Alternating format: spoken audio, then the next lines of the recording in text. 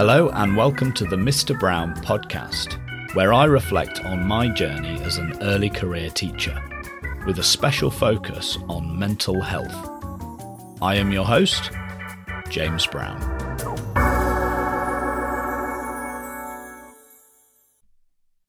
As a prologue to the Mr. Brown podcast, I've decided to republish the final episode of My PGCE, a podcast that documented my journey as a trainee teacher. And at the end, I'll talk a little bit more about what to expect of the Mr. Brown podcast. Enjoy! Good morning, and good morning for the last time. Over the past few weeks, I have had my Viva, which was my final oral examination, although really it was less formal than that. It was more of a discussion between me, my subject mentor from school, and my professional practice tutor from university. And my professional practice tutor asked me various questions which related to my practice as a trainee teacher and to the teaching standards against which I'm being assessed this year.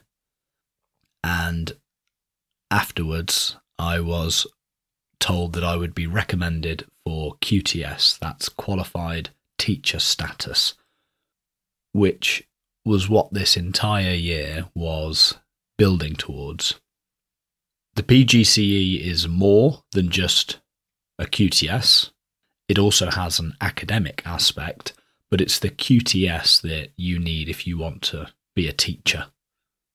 And sure, there are certain schools, independent schools perhaps, that don't require you to have QTS to be a teacher, but the vast majority of schools do. So that's what it was all about, and I was recommended for QTS.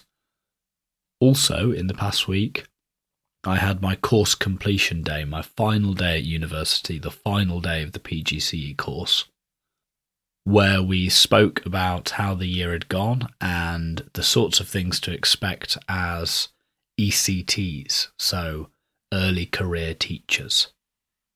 After you've received your QTS, finished your PGCE, and you start working as a teacher, you'll be an early career teacher for 2 years, which means you operate on a slightly reduced timetable, 10% less in your first year, 5% less in your second year, and you continue to receive support from a mentor, which is good to know. I think it'll make the transition from being a trainee teacher to being a full-blown teacher a smoother one.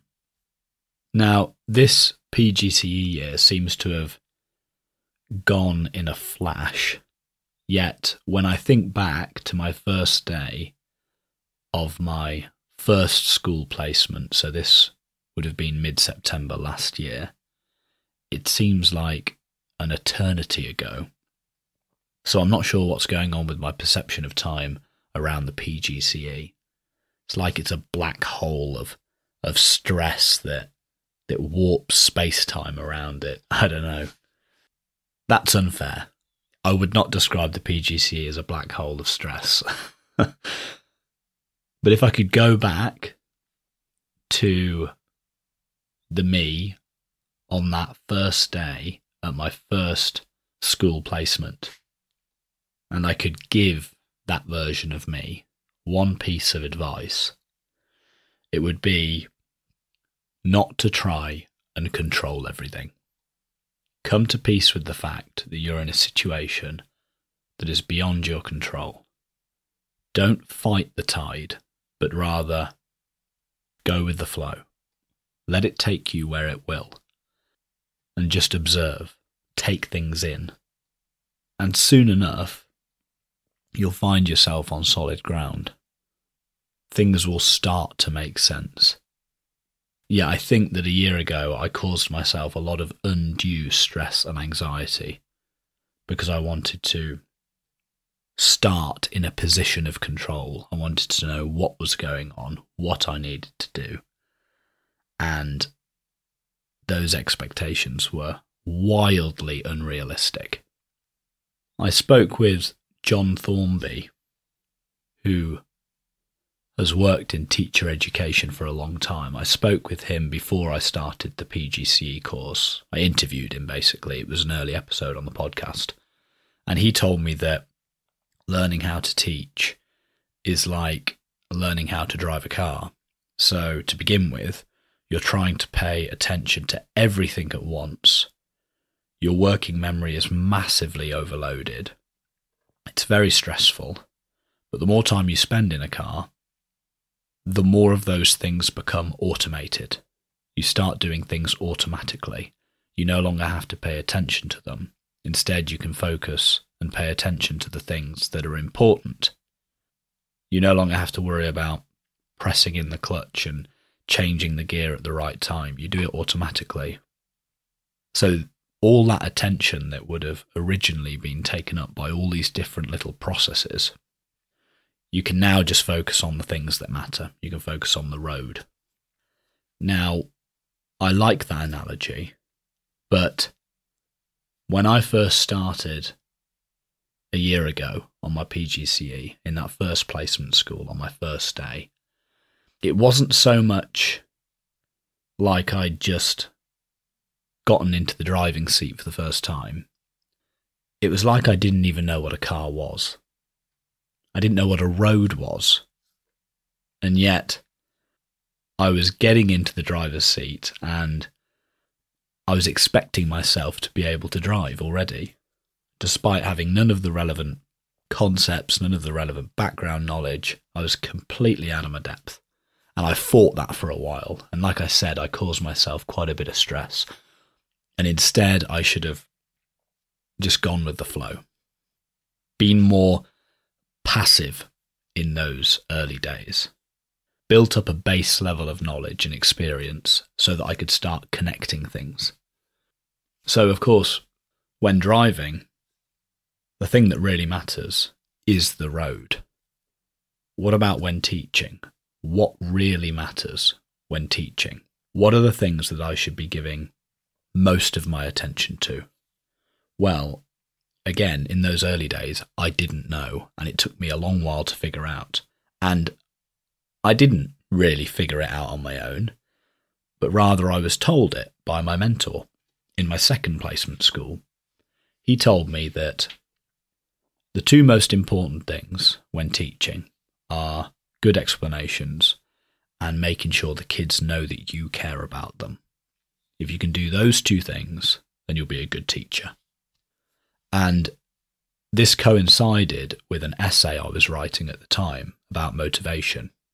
And I learnt that 3 things are crucial for motivation. If you're to be truly motivated to do something, to learn, for example, if we're putting ourselves in the shoes of the student, the 3 things that are crucial are self-efficacy. If I'm to be motivated to do something, then I must have confidence in my ability to do that thing successfully. And that's where those good explanations from the teacher come in. If the teacher has given the student a good explanation, then they are more likely to have self-efficacy. They're going to understand the task and know what they need to do to accomplish it. The second of the 3 crucial things for motivation is relatedness or belonging. You must feel part of a community where you're valued and the thing that you're being asked to do is also valued. And that's where the care comes in. So if I as a teacher want a student to be motivated to learn in my lessons, they must feel like they belong there. They must, at the very least, feel cared for by their teacher. It's crucial. And the third thing, which follows on from the first 2, is a sense of agency. Students must feel like they are learning for their own reasons. It's not fear of punishment or the promise of reward, but rather something internal that drives them to learn. Now, I say this follows from the first 2 things because if a student is in a classroom where they have confidence in their ability to do what's being asked, and they have a teacher who cares about them, then they're more likely to internalize the reasons for which they're working. So to bring it back to what my mentor said to me, yes, the two most important things when teaching are good explanations and making sure the kids know you care about them. Those are the things that I should have been focusing on all along. But it took a lot of spinning in the void before I finally managed to orient myself. And like I said, I didn't do it on my own. My mentor told me. So another piece of advice I think I'd give myself a year ago, and I'd also give to anyone who's about to start their PGCE, is when you first start, go with the flow. That's important. Don't try to control everything all at once. Know what matters, and what matters when teaching is good explanations and making sure the kids know you care about them, and maintain constant dialogue with your mentors, with your tutors, because I guarantee they make teaching look easy, and that's because they've already automated everything that you're currently worrying about, and they're just focusing on what really matters. And via constant dialogue, they can help you automate those periphery processes sooner and help you focus on what really matters sooner. And that makes everything easier. You have limited experience. Your mentors and your tutors have a lot of experience. So draw on their experience via dialogue. It's crucial. And some subjects seem to have a higher attrition rate for trainees than others. So lots of maths trainee teachers seem to drop out. And there are competing explanations for this. One might be that there's a big bursary for maths trainee teachers, but a financial incentive isn't enough to get you through the PGCE year, let alone to sustain you as a teacher. You need to have a far deeper reason for teaching than just money. But another explanation that seems to be maths specific is that there's something about mathematicians which makes them less likely to talk to other people, to collaborate. They're more likely to want to do it all on their own. And that makes life trickier, because they're then less likely to draw on that wealth of experience in their mentors and their tutors. And so that whole process of automation and learning what matters in teaching so that you can focus on that perhaps takes much longer, or may even be impossible. I don't know. Impossible within a year anyway. So yes, my advice would be go with the flow. Don't try to control everything. Focus on what matters. And if you don't know what matters, which none of us really do right at the beginning, talk to your mentors, talk to your tutors, draw on their experience.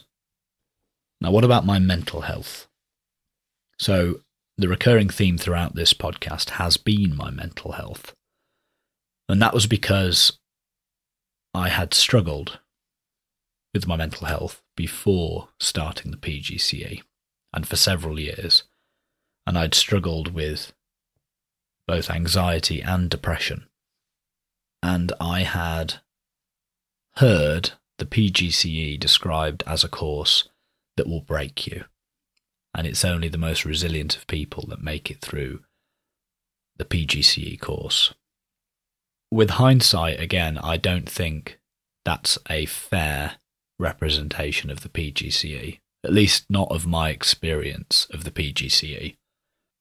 I think it's not so much about resilience as it is about being motivated by the right kinds of reasons. If you want to be a teacher for the right kinds of reasons, then those reasons will sustain you throughout, and you will become resilient. But yes, I had heard that the course was a very difficult one, and so I thought I would document my mental health throughout this podcast as a form of catharsis, so to help me process my own feelings, and also to perhaps help anyone else who was experiencing similar feelings whilst undertaking the PGCE.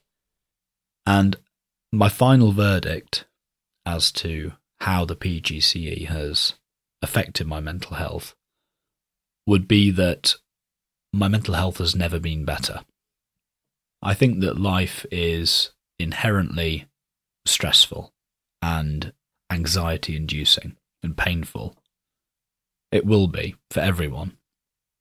Even if you're a millionaire sat on a yacht somewhere and that's all you ever need to do, life will still be stressful. At some point you will start to age. You'll become ill, or perhaps you've got family members who are aging or ill, or perhaps they have problems. Life is unavoidably stressful for everyone. But if you have a sense of purpose, then the stress becomes worthwhile. Sure, I feel stressed a lot of the time, but it is stress in pursuit of a worthwhile goal. And that is what the PGCE has given me, a worthwhile goal. Because I think stress and anxiety without a purpose, that's what leads to depression. You start asking yourself questions like, what is the point? Why do I bother? And I think what you're really asking is, what is the point of all this stress, of all this pain? But if you have a goal, like teaching, for example, or it could be anything, but for me, I think I found it in teaching. If you have a goal that you believe is worthwhile, then the stress makes sense. Now, what next? So I start as an ECT, an early career teacher, in July, which is great. I'm at the same school that I did my training, again, which is great. Starting in July means that I'll get paid over summer, again, wonderful. And from September, I'll be teaching 19 hours a week. It's not yet set in stone, but I believe 15 or 16 of those will be maths and 3 will be computer science. And I will also be starting an MA in character education. So I will continue to study alongside my practice as a teacher. And what about the podcast? Well, the My PGCE podcast will come to an end because my PGCE has come to an end. But I'll start a new podcast with similar themes, although I think I would like to do more interviews, especially with some of my colleagues. I really enjoyed the conversation I had with Miss Ruddick in the previous episode. She's not a colleague of mine insofar as she doesn't work in my school. I made contact with her via Twitter, but it was a wonderful conversation. So I'd like to do more of that. The recurring theme of mental health will continue to recur, and the podcast will be called the Mr. Brown Podcast. I was thinking about calling it My ECT, but I've gone with a more generic approach, which should last me now forever. So keep an eye out for the Mr. Brown Podcast. I will put a link to the podcast and to my new Twitter account in the show notes. So please go and subscribe and follow. I hope that your PGCE was as successful as mine, and I do really think that mine was a success for lots of reasons, as I've spoken about in this episode. It wasn't just about getting a QTS or getting the PGCE. It was about finding a purpose, something that I think will sustain me for a long time, and something for which I can be motivated in the right kind of way, which will keep the most threatening of mental health issues at bay, for the foreseeable future at least. Thank you for listening, and I look forward to talking again soon on the new Mr. Brown podcast. That was it, the final episode of My PGCE. Now, what can you expect from the Mr. Brown podcast? Well, as with my PGCE, I tend to make notes of things throughout the week that I find particularly interesting, which I then discuss in a little more detail in the podcast. So if you find the same sorts of things interesting as I do, then be sure to tune in. I would also like to do fewer monologues and more dialogues, so I intend to have more guests on the podcast. There will be a continuing emphasis on mental health, which I think is incredibly important. I'd even go as far as to say that at the end of the day, it's the only important thing. But maybe I can get into that a little bit more in future episodes. I also have some background in academia, so before retraining to become a maths teacher, I did part of a PhD in philosophy and also taught in higher education. So given my background in academia, I really do value research, and I think that research-informed teaching is the way to go. I have some colleagues who disagree. One colleague in particular who says that all research, and I'm quoting him here, is either hogwash or common sense.